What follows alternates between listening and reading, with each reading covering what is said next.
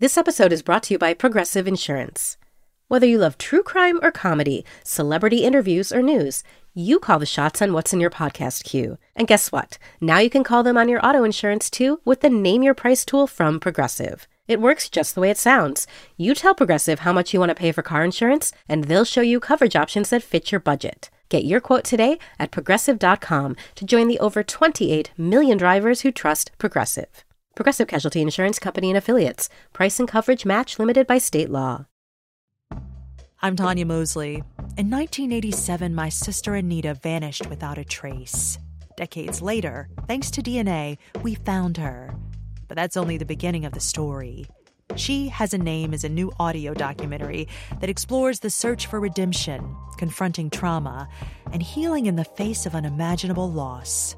Subscribe now to Truth Be Told presents She Has a Name, where every revelation brings us closer to the truth. Hi everyone, the two of us are away travelling this week, so we decided to share one of our favourite episodes from last year. Joined by HuffPost reporter Roweda Abdelaziz and Priya Krishna, author of the fabulous cookbook Indianish, this episode is about celebrating all those immigrant parents out there and all the ways that they shape our travel experiences. With July 4th just around the corner, it felt like the perfect time to give it another listen and honour the wonderful melting pot that is the USA. Hi, this is Women Who Travel, a podcast from Condé Nast Traveller. I'm Lale Arikoglu, and with me, as always, is Meredith Carey. Hi. And today we're joined by one podcast alum, I was going to say regular, but alum, the lovely Roweda Abdelaziz, a reporter at Huffington Post. Hello. And Priya Krishna, a regular contributor to the New York Times and Bon Appetit, and the author of the upcoming cookbook Indianish. Hi. And she's wandering around New York, I would imagine, based on the video we've got. Yes, I'm in Long Island City. Perfect. I was trying to figure out where that arch that I can see you on is. It's a parking lot. Okay, great. Exactly where you should be recording a podcast. Amazing. Well, I guess I'm the spectator here because this week we are talking about something that actually came up when Roweda was on the podcast all those many months ago, which has to do with traveling for your family when you are a first-generation immigrant to the place where you live. You guys all fit in that category. I'm just from Texas, so I would love to just start off. You know, we talk about our moms, Lale and I do all the time on this podcast, but I would love to hear, I guess, starting with you, Roweda, about your parents, about where they're from, and why they moved to Jersey. Yeah, out of all places. So both my parents, my mom and dad, are native Egyptians. They were born, raised, graduated, spent, well, normally I say most of their lives, but now it's coming pretty close. But what I have in my head is their entire lives out in Egypt, and then they immigrated over to the U.S. My father came first, and then my mother shortly after in the early 90s, just a few months before I was born, actually. And they've been there ever since. Moved around in Jersey, but been here ever since. And Priya, what about your parents? My parents, when they first immigrated to America, they're from India originally. They came to New Hampshire and eventually settled down in Texas so that my mom and her brothers could all be together. So I grew up with this amazing extended Indian family in Dallas, and it was the best thing. I first connected with Priya because she wrote about my favorite restaurant in Dallas, hands down, Mi Cocina, and yep. I was an immediate fangirl for making this slightly trashy but perfect it's amazing restaurant in Dallas, make it into Bon Appetit, which I just thought was the ultimate. And Lale, you've talked about your dad quite frequently also on the podcast, but give us a little roundup of... I mean, so my mum's British, but my dad is Turkish, and I mean, at this point, he's spent the majority of his life in the UK. He moved over to London for architecture school when he was 19 and never left. He managed to get to 30 before he had to go back to Turkey and do his military service. And by that point, he was considered so over the hill, he only had to do 6 weeks and then promptly returned to London. Now he like talks about it with a sort of misty-eyed nostalgia. And the other day he got caught out when he talked to someone who had actually like served several years in the military. And that's the thing. Like, what can you do in 6 weeks? He got reprimanded for being vain and had his hair gel taken away from him. And I know that he became very good at target practice. Oh, so a lot, apparently. So a lot. He learned a lot. And then he went back to Notting Hill. So, but I think, one of the reasons why we thought this would actually warrant like a whole podcast episode is that when you have a parent from a different place, the whole way that you travel as a child is really quite different from your peers a lot of the time, because there is this draw to keep going back to this country. You have family there, your parents or a parent has like a deep attachment to that place and obviously want to keep some sort of connection there. And, obviously like, I don't have children at this point in my life. I'm just like, faffing about in New York. But, it's really important to me. Already I can understand my dad's pull to go back to Turkey so much. It's very important for me to go back to London as much as I can. I can't go a year without at least going once for Christmas. So I totally understand it. And going to Turkey when I was like before the age of like 10 was like a huge part of my life. And I know, Roweda, you went back to Egypt a lot growing up. Mm-hmm. What was that like? What were your earliest memories? So that nostalgia that you were talking about of wanting to go back, I feel like is so important and is so self-evident when it comes to immigrant families. Like when my parents first came, I think they came with a very temporary mindset. I know a lot of my friends who have immigrated from other countries, their parents are the same thing. It's like, we come to America for a better opportunity, primarily financially, raise our kids there, make sure they're all good and settled, and then we're going back. So I think that mindset kind of trickled down from my parents to mine in a sense. Not that the U.S. was temporary, but then I always saw myself, okay, this idea of going back meant that there was going to be some period of my life where I'd be living there. I didn't know what that meant in terms of whether it be my teenage years or if I was married or when raising kids. But I was just like, okay, I understand their connection, and therefore my connection was instilled, I think, at a very, very young age.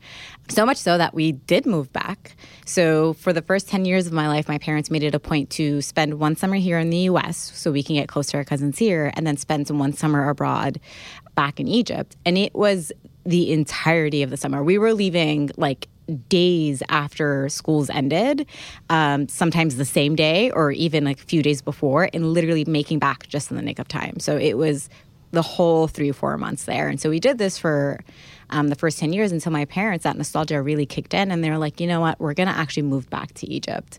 And so I remember being 10 years old and my parents sitting me down, and they said, I'm the oldest of my siblings. And so they didn't really have a conversation with my siblings, who were just like 2, 3, 4 years old. And they were like, okay, we're going to move. We're going to like sell everything. We're going to sell our home and we're going to move. Like, what do you think about this? And I was just like, awesome. I'm down. There wasn't this fear of like going to a different place because I had spent so much time there. So my parents were just like, you're going to go to a new school, you're going to be with different families. All I could think of is like the beautiful beaches in the Middle East and the great food and all the fun. I think all the serious school and all the other things didn't hit me to the point where I was just like, I love this idea. I'm going to hop on a plane, which I've been on plenty of times, and it's going to be fantastic. And I feel like more of my friends were shocked for me. Like, you're moving to an entirely different country. You're moving to the Middle East. This is also like post 9/11. Like, do you really want to go there? And I'm like, yeah, the mango juice there is awesome. Like, I love this country. It's going to be amazing. And I think it wasn't until living there for almost 5 years that it hit me. I'm like, whoa, like this is a big life change. But I didn't have that much time to get used to it because of my parents that moved back. And so it was like an identity crisis, yes, and very confusing. But I think that experience specifically really fortified like my experience on travel and like took away any fear that it had because I did it when I was so young. And Priya, being surrounded by your mom's family, did you guys spend a lot of time traveling to India, or was it enough to be surrounded by that family that was in Dallas? We traveled a ton because my mom was a software engineer for the airline industry. So back in that day, you could stand by for any flight for free. So we would like literally pack our bags and stand by for flights, knowing full well that we might just like take our bags home and not get to go on vacation. But it also meant we got to go to places like Egypt and Greece and France, like when I was a kid, and my parents really had that travel bug. And they did try to make sure that we went back to India every so often. But my dad thought that we would move back to India, but I feel like my mom really didn't want to move back. And so they kind of abandoned that idea early on. But I don't think that my parents felt a strong pull back to India. And so I didn't feel a strong pull back to India. When we go back, we had family there, but most of our family had come to America. Delhi is very crowded and polluted. It will always hold this charm to me, but I don't think that I ever romanticized India as sort of going back to the homeland or anything like that. And I think at a certain point, my dad told me, I go to India and I no longer feel like it's home. Like, we had all become so American that going back to India didn't feel like it was sort of this big return. It's just felt like a foreign country. And I speak some Hindi, but my Hindi is not great. And so when I speak Hindi, it's like they can tell that I'm from America, even though I look Indian. So it got to this point where even when I went back to India, I didn't quite feel like I fit in there. I think that's so true, because when I go to Turkey, I can't really speak any Turkish, but I look Turkish, so people will babble away to me in the street, and then I'm like, help.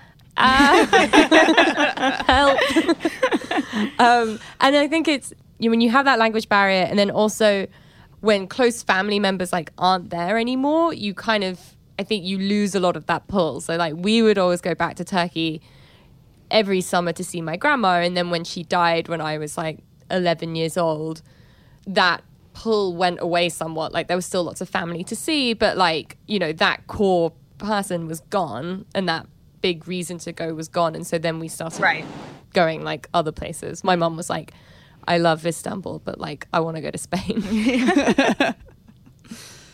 And so Priya, I know you've written a lot about this, but I really want to hear more about your experience growing up in Texas as a vegetarian when you're surrounded by barbecue, which I love your essay on this. It's so much fun. And the food you ate, and kind of the whole world you occupied within Texas, where you had all these family members. And yeah, I mean, looking back, I truly feel like I lived in a bubble in so many ways. One, I was largely surrounded by the Dallas Indian community, and that was what Dallas was to me. Dallas was home-cooked Indian food. It was dal chawal at my mom's house, dosas at my aunt's house. I don't even think I knew that Texas barbecue was a thing until maybe my late teens. Tex-Mex was the one thing we loved. I mean, I feel like those flavor profiles are so similar to Indian food. It's vegetarian friendly. Mi Casino, we were immediately on board. But barbecue was just not even something that was on our radar. And the other thing that was kind of funny is that the school that I went to was the most liberal school in Dallas. Very, everyone voted Democrat. I, at one point, I remember in elementary school, thought that Texas was a blue state. It was just a very, very limited upbringing. So it's so funny, when I wrote that essay, it was sort of me coming to terms with the fact that I say I'm from Texas, and people are like, oh my God, Texas. And they have all these notions of what Texas is. And I'm like, well, actually, that really wasn't my Texas. Whatever people think that a Texas upbringing might look like, mine was not really that. Save for Tex-Mex, I guess. Roweda, paint your New Jersey to us. My New Jersey was pretty diverse also, which I really loved. Also didn't realize New Jersey had a bad rep for many different things until maybe I was much older. But because it's so diverse, I was also surrounded by a very large Arab community, a very large Muslim community. But growing up, my mom was very anti-eating out. She was very we are going to eat at home at all times of the day. And I used to be like, but I really want McDonald's. And my mom would be like, I'll make you fries at home. And I'm like, but it's not the same. And it was just not an option, to the point that going out to McDonald's was fun. And I feel like it's something that I didn't appreciate at the time until I left home. Because now I try very much, I FaceTime my mom at least once a week. and try to cook home-cooked Egyptian meals all the time, which tend to be very heavy and very hearty. My mom was a trooper. I don't know how she did it, raising 4 kids. She was working 2 jobs at the time and every day made a full cooked meal, like a full spread of dinner. You had a carb, you had a vegetable, you had a protein, you had a salad, you had a minimum of 2 side dishes, like every single day. And I definitely took that for granted as a child. But it also meant that my mom, you don't appreciate it until after you leave. And then like I see all the blood, sweat, and tears that go into a lot of these traditional meals. And I come home and my mom be like, hey, do you want to go out for dinner? I'm like, no, but can you please cook? Like, can you just like make something? So much so that I've made it an effort to, I have like a little notebook. My mom used to have like a notebook in Arabic where she had a lot of the traditional recipes. And she sat me down and made me make one. And so I sat down with her one day and like wrote all the traditional Egyptian recipes that she would make. And now I make it a point to make it at home. Like my husband will be like, this is so much work. Like, why are you still cooking? It's like 9:30 p.m. on a Wednesday. Like, we're going to go to bed like in an hour. And I'm just like, I don't care. Like, I am making this food for the culture. Like, I need to preserve the culture. For the culture. Priya, how much of your upcoming cookbook has been formed from that conversation that those conversations you have with your mom about her own Indian food? I mean, it's 100% about that. It's about my mom's cooking, which is sort of this hybridized food that's mostly Indian with some of the countries that she's visited in America slipped in. The idea is that all the recipes are very one of a kind. They're very unique and they're super accessible because it's the cooking that she did when she immigrated here and she couldn't find all the ingredients she was looking for. So she did stuff like subbed out paneer for feta cubes. She made pizza with roti and things like that. And I definitely didn't appreciate it growing up. I didn't realize how gifted my mom was in the kitchen, how innate her sense of flavors were, until I was really removed from the situation. And I was working at a food magazine called Lucky Peach. And I, asked my mom for some recipes and submitted them to our upcoming vegetables cookbook. And the recipe developer were like, these recipes literally made me stop in my tracks. They were so good. And also, your mom is a gifted recipe writer. Does she do this for a living? And I was like, no, she is a software engineer. And that's when I started to think, like, maybe there's something here. And it was actually the editor of the Lucky Peach cookbook's idea for me to do a recipe around my mom's cooking, because she was like, these were the best recipes in the book. Yeah, my dad, he can make a good omelette, but it doesn't really extend beyond that. But my mum kind of took it upon herself to learn to cook a lot of Turkish food after she married my dad, and she's always had a huge love for the Middle East, so her kind of added a lot of recipes to her repertoire anyway. So she'd always make all this great Turkish food and then put it in my packed lunch for school, and I would open it my packed lunch, and all the kids would be eating dairy cheese and peanut butter sandwiches and stuff, and I would have some chickpea thing and I would be mortified by it, and I would be so envious of these kids that had this really shit packaged food, and I'd be I just want to eat that, why can't I be normal? And I look back and it was the most amazing food. But did you guys have the similar experience? Yes. Oh my god, I demanded peanut butter and jelly sandwiches every day for lunch for 11 years. And now when I go into the office at Bon Appetit once a week, I proudly bring in my dal chawal. I have my little tomato salad, sometimes my achar, my chutney, and I'm so excited to be eating this food at work. Lunchables was my thing. I just saw kids have Lunchables, and I was just I want that. This is what I want. And now I've become the office food critic, where we have lunch catered, and every so often we have Middle Eastern food, and then I'll have people next to me eating the hummus, and I'll be like, store-bought hummus, disgusting. You should try how my mother makes it. And they'll be like, dude, do you just want to bring it in? I'm like, no, but I just want to let you know you're eating trash. All of a sudden, I look back at myself and I'm just where was this 20 years ago? Everyone should definitely go online and read Lale's tear-jerking doner kebab story, because even though your dad can't cook necessarily, we'll throw him under the bus a little bit there. He has given you this such an appreciation for a food that was really important to him, that in your own British way is also important to you. Yeah, so I wrote about we just did this whole late night eats package. Everyone should read all of it. There's a lot of fun food stories to read about. But I wrote an ode to the doner kebab, which is, I think Roweda just discovered this. Yes. Is like Britain's favorite drunk food. Also, over 1 million kebabs sold a day. Like, oh my God, that nugget blew my mind that I actually gasped and like looked up and asked people around me, like, did you know? Crazy. Yeah, there's a annual British Kebab Awards, which is like thrown in a very like posh hotel, and I was like reading about it, and you read the list of all the finalists, and it's like Ali's Doner in Manchester, and it's just like it makes me so happy. But it was like through my adolescence I would like start getting drunk, and then I would eat a doner kebab in Camden Market before getting the bus home, and like not ever making the connection that like my dad had also grown up like eating these like much more beautifully prepared kebabs, but like also having this like emotional attachment to it in a different way. So I got to indulgently write 1,300 words on that last week. And it is amazing. I also second people should read it. Thank you.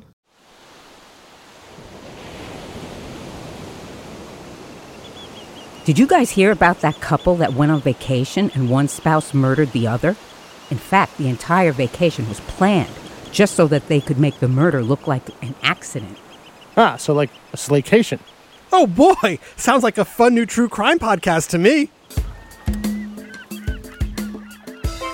On every episode of Slaycation, we'll examine true cases of people who were killed while on vacation. Was it murder? Or just a horrible accident? That's up to you and the law to decide. But either way, if you leave for your vacation in the plane and come home under the plane, you've definitely gone on a slaycation. Join us every week for a fascinating new episode. 911, what's your emergency? But make sure to pack your body bags. Because getting away can be murder. This is Slaycation.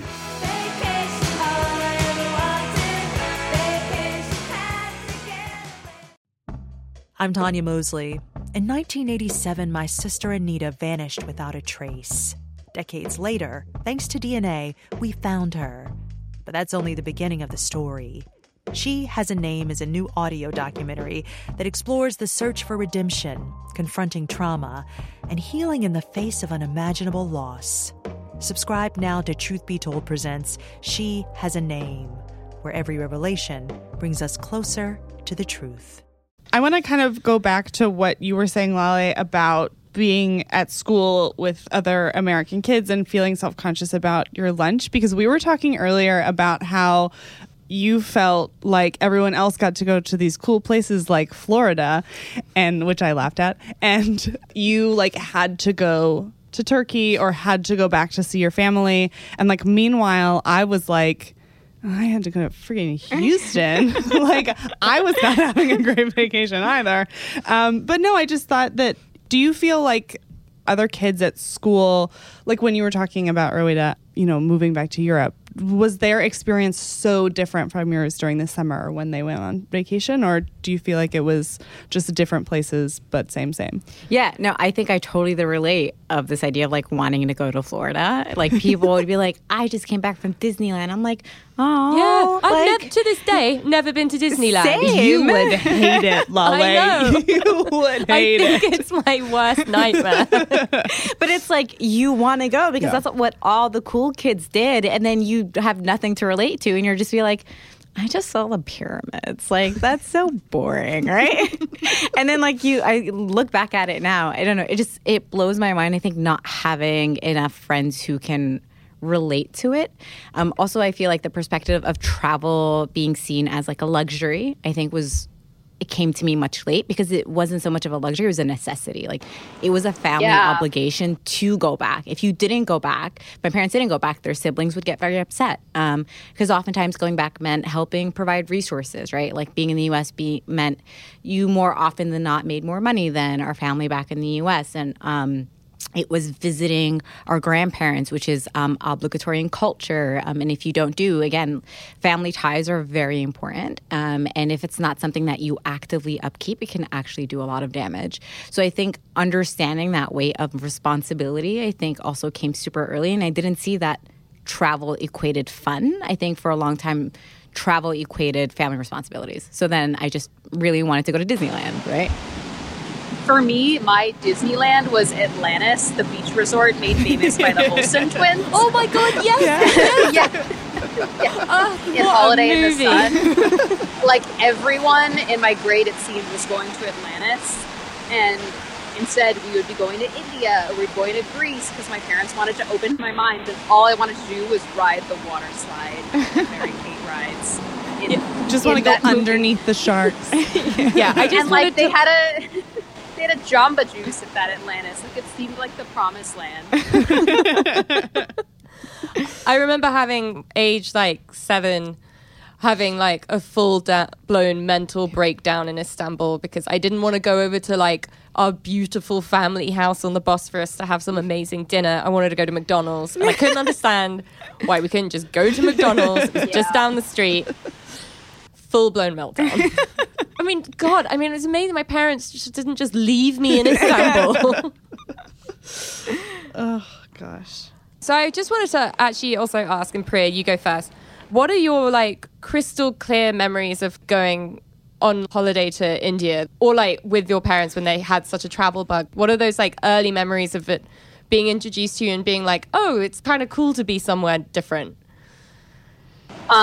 Definitely, most of them are food memories. It's the first time I ate buttered toast with bhujia, which is this sort of like crispy fried potato snack at my aunt's house. And then she made me Maggi noodles, which are like Indians' favorite, like instant ramen equivalent. And I was in heaven. Second thing was going to the Taj Mahal. That was like one of the first times when I traveled that I was like, oh my God, traveling is awesome. The Taj like took my breath away when I was 6 years old.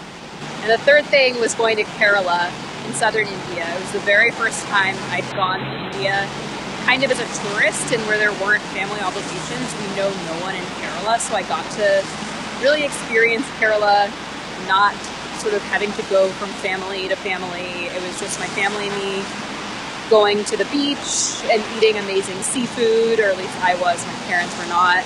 And to this day, Kerala is one of my favorite places I've ever visited in the whole world, and I dream of going back. And do you think that you were aware of how special it was at the time, or did you kind of take it for granted?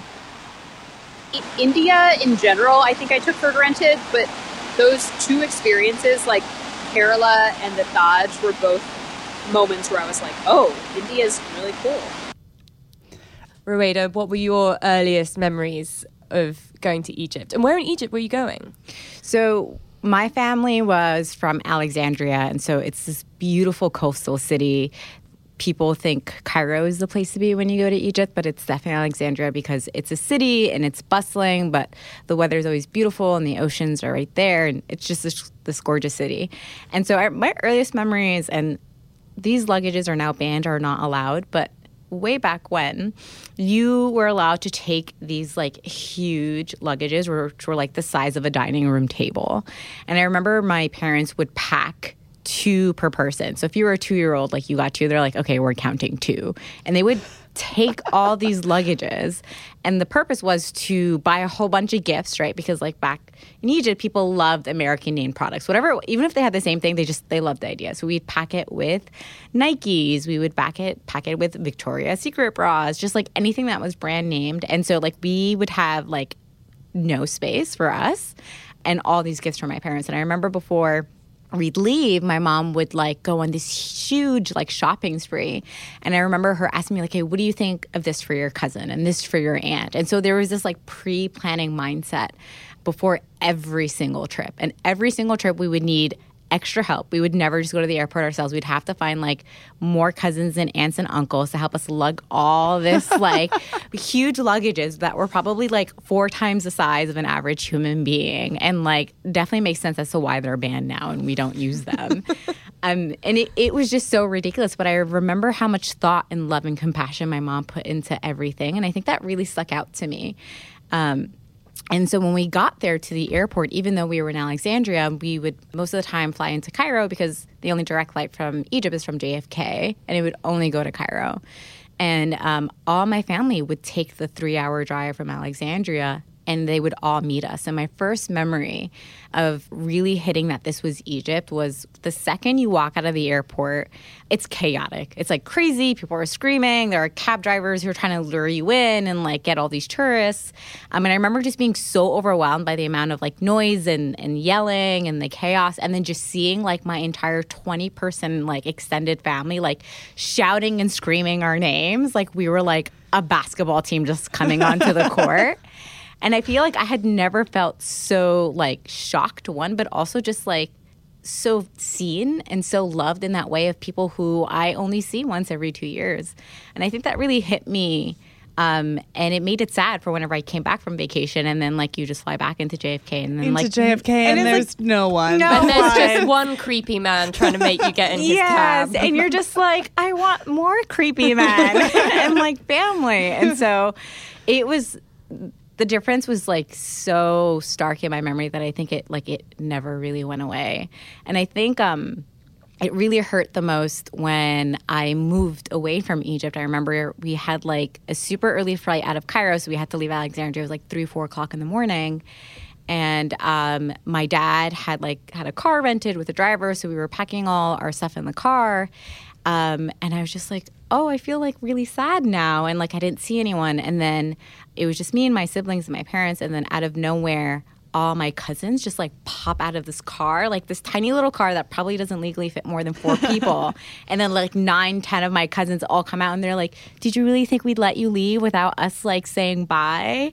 And I think I started bawling because then it really hit me, like the sense of family and community and the sending off and the receiving of family wasn't going to be there anymore. And I think that's when I think it really fortified travel for me, because then I was just like, wait, I want to do this all the time. I want to have that receptive feeling again. And you definitely don't get it in JFK, no. God, that feeling of like, I mean, it sort of counts for anywhere, but I remember like going on holiday to Istanbul in the summers, and like when you like arrive in the airport and you're suddenly like, I'm in a new place. Yes. This is so exciting and I just want to explode. And it was really funny seeing my husband, Chris, who Roweda knows very well because they work together. Yes, he's also my desk mate. And general annoyance, I assume. Went to Istanbul last summer for the first time, and he'd never been to the Middle East, and he was so excited. And I remember we like got off the plane in the morning, and I think like 5 different flights from different parts of the Middle East had all landed at the same time as our one from New York. And it was just like, firstly, like we stepped off the plane and immediately the airport smelled of cigarettes. And then it was just chaos. And like no one was paying attention to the queue. Everyone was just like pushing in front of each other. Like, and he was just like, what is going on? And I was like, oh, you're just in the Middle East. Yeah, nothing. Nothing. Nothing is going on. He's like, this is amazing. But doesn't it feel so good to be in the know and be like, what are you talking about? This isn't like, I've been doing this for years. Like, what are you doing, like, Chris? Chill. And then it was like 2 hours later and I was like, get me out of this fucking queue. Even though like I try my best not to romanticize traveling, I think there is a little bit sense of relief when I do come back into the U.S.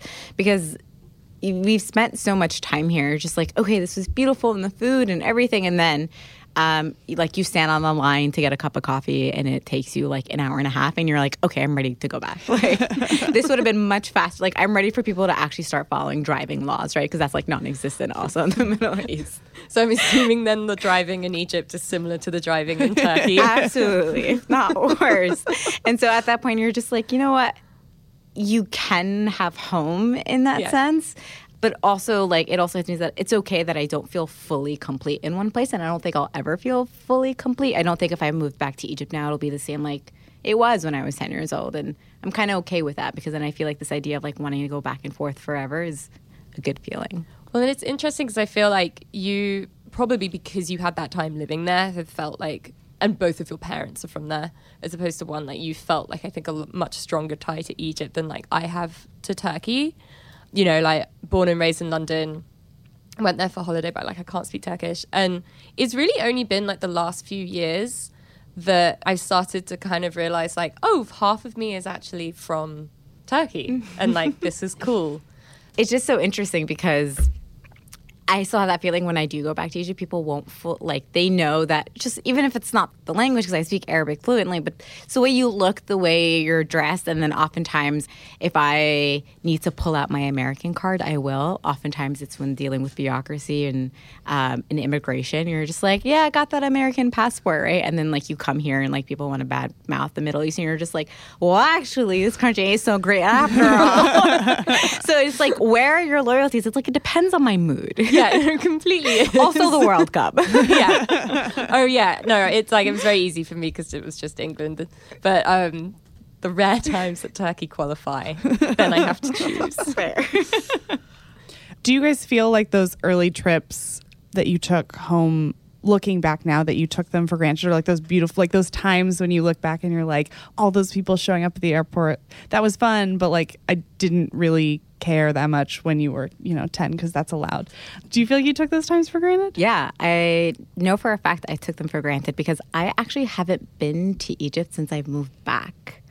And so it's been about 13 years or so. And so I feel like it hadn't really hit me in like a long time, even though the rest of my family all have been back. But I think every time I try to plan a trip, something happened where like I just couldn't go.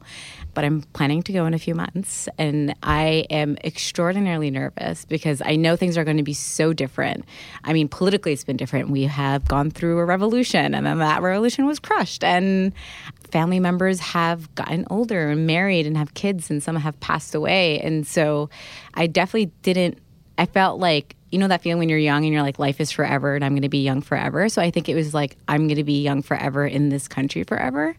And now that I'm an adult and I'm married and I have to visit my in-laws' families there and see my family who have probably changed quite a bit, I think is scary. I'm a bit anxious, but also very excited. But I definitely have to remind myself quite often that like, okay, it's probably not going to be like what I thought it was or what I remember it to be. And so, but I kind of wish I did. And so I definitely think I took those times for granted for sure.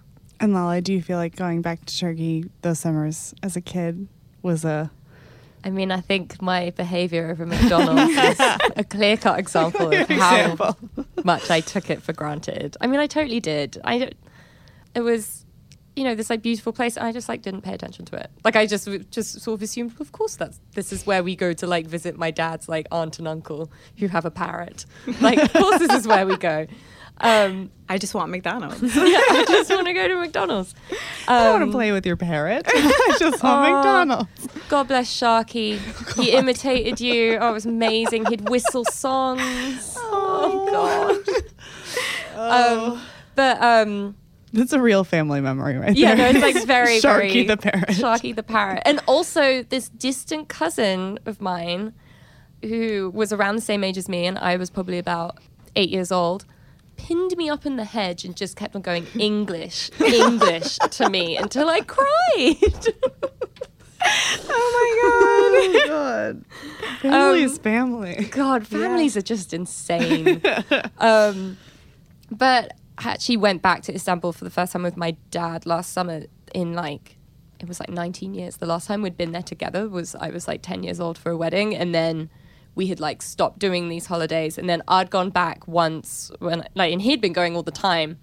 But I went back once when I was 22, and then I went back last summer, and it was amazing. And it was Ruwaida, what you were saying about how you're kind of scared that it's going to be really different. And, Turkey has also gone through a lot of political change, and I was also apprehensive about what it was going to be like when I went back. And some things are totally different, but also everything's kind of the same. There are a lot of places that just obviously you can't compare Egypt and Turkey, but I don't know, there was just an ice cream place that I would always go to that was still there. And the crossing outside, the house that we always go to was still crazy with the crazy drivers. And like, it still felt the same place. Yeah. That's what I'm banking on. Yeah. And I feel like hopefully that part will never go away. I think that's when you start to develop like love for a country in that sense. No matter what physical changes may be there, I think the emotional ties is the same. And I think it's still pretty strong for myself. And I think I rubbed off my husband, who's also natively Egyptian, but, has never lived there or anything and had just gone there for a few summers, to the point where he was just like, would you think about like moving there and like actually living there? And we had this conversation like seriously not too long ago. And we were just like, if we were able to secure things financially, that like we would. And I feel like it takes a lot of love to accept a country with all its faults and its fallacies. And I think also blows my parents' mind a little bit. Just like, we literally immigrated here for you and you're going to go back. And we're like, yeah, this it's an open possibility, to the point that we see it a part of our future, like a very strong part of our future. And I think that makes me excited. That is such a perfect place to wrap up this episode. So, Roweda, when you go to Egypt in a couple months, where could people follow your journey? They can follow me on Twitter at Roweda_Abdel, because Twitter won't fill my full last name. So just the 4 first letters, Abdel. Priya, where can people find you if they want to follow your writing? On Twitter and Instagram, I'm at PK Gourmet, GOURMET. Also, I have a website, priyakrishna.me. I just redesigned it, so yeah. Perfect. Lale? You can find me at Lale Hannah on Instagram. And I'm at Oh Hey There Mayor on all of the social medias. You can check out all those stories that we were talking about that Lale wrote at cntraveler.com, and check out all of the stuff we're working on at cntraveler on Twitter and Facebook and Instagram, and also all the social medias. You should also check out Roweda's work at Huffington Post, and you can check out Priya's semi-weekly Indianish column on Bon Appetit.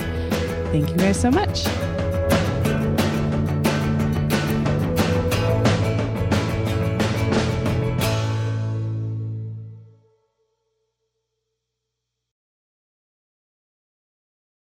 Are you ever minding your own business when you start to wonder, how do killer whales work? Who are Hollywood's paparazzi? Did British sailors get it on in the 1800s with each other? I'm Jonathan Van Ness, and every week on Getting Curious, I sit down for a gorgeous conversation with a brilliant expert to learn all about something that makes me curious. Honey, we explore everything around here with scientists, historians, activists, entertainers, and other brilliant guest experts. You can join me every Wednesday for an all-new topic with an all-new expert on Getting Curious. Listen to Getting Curious wherever you get your podcasts. From PRX.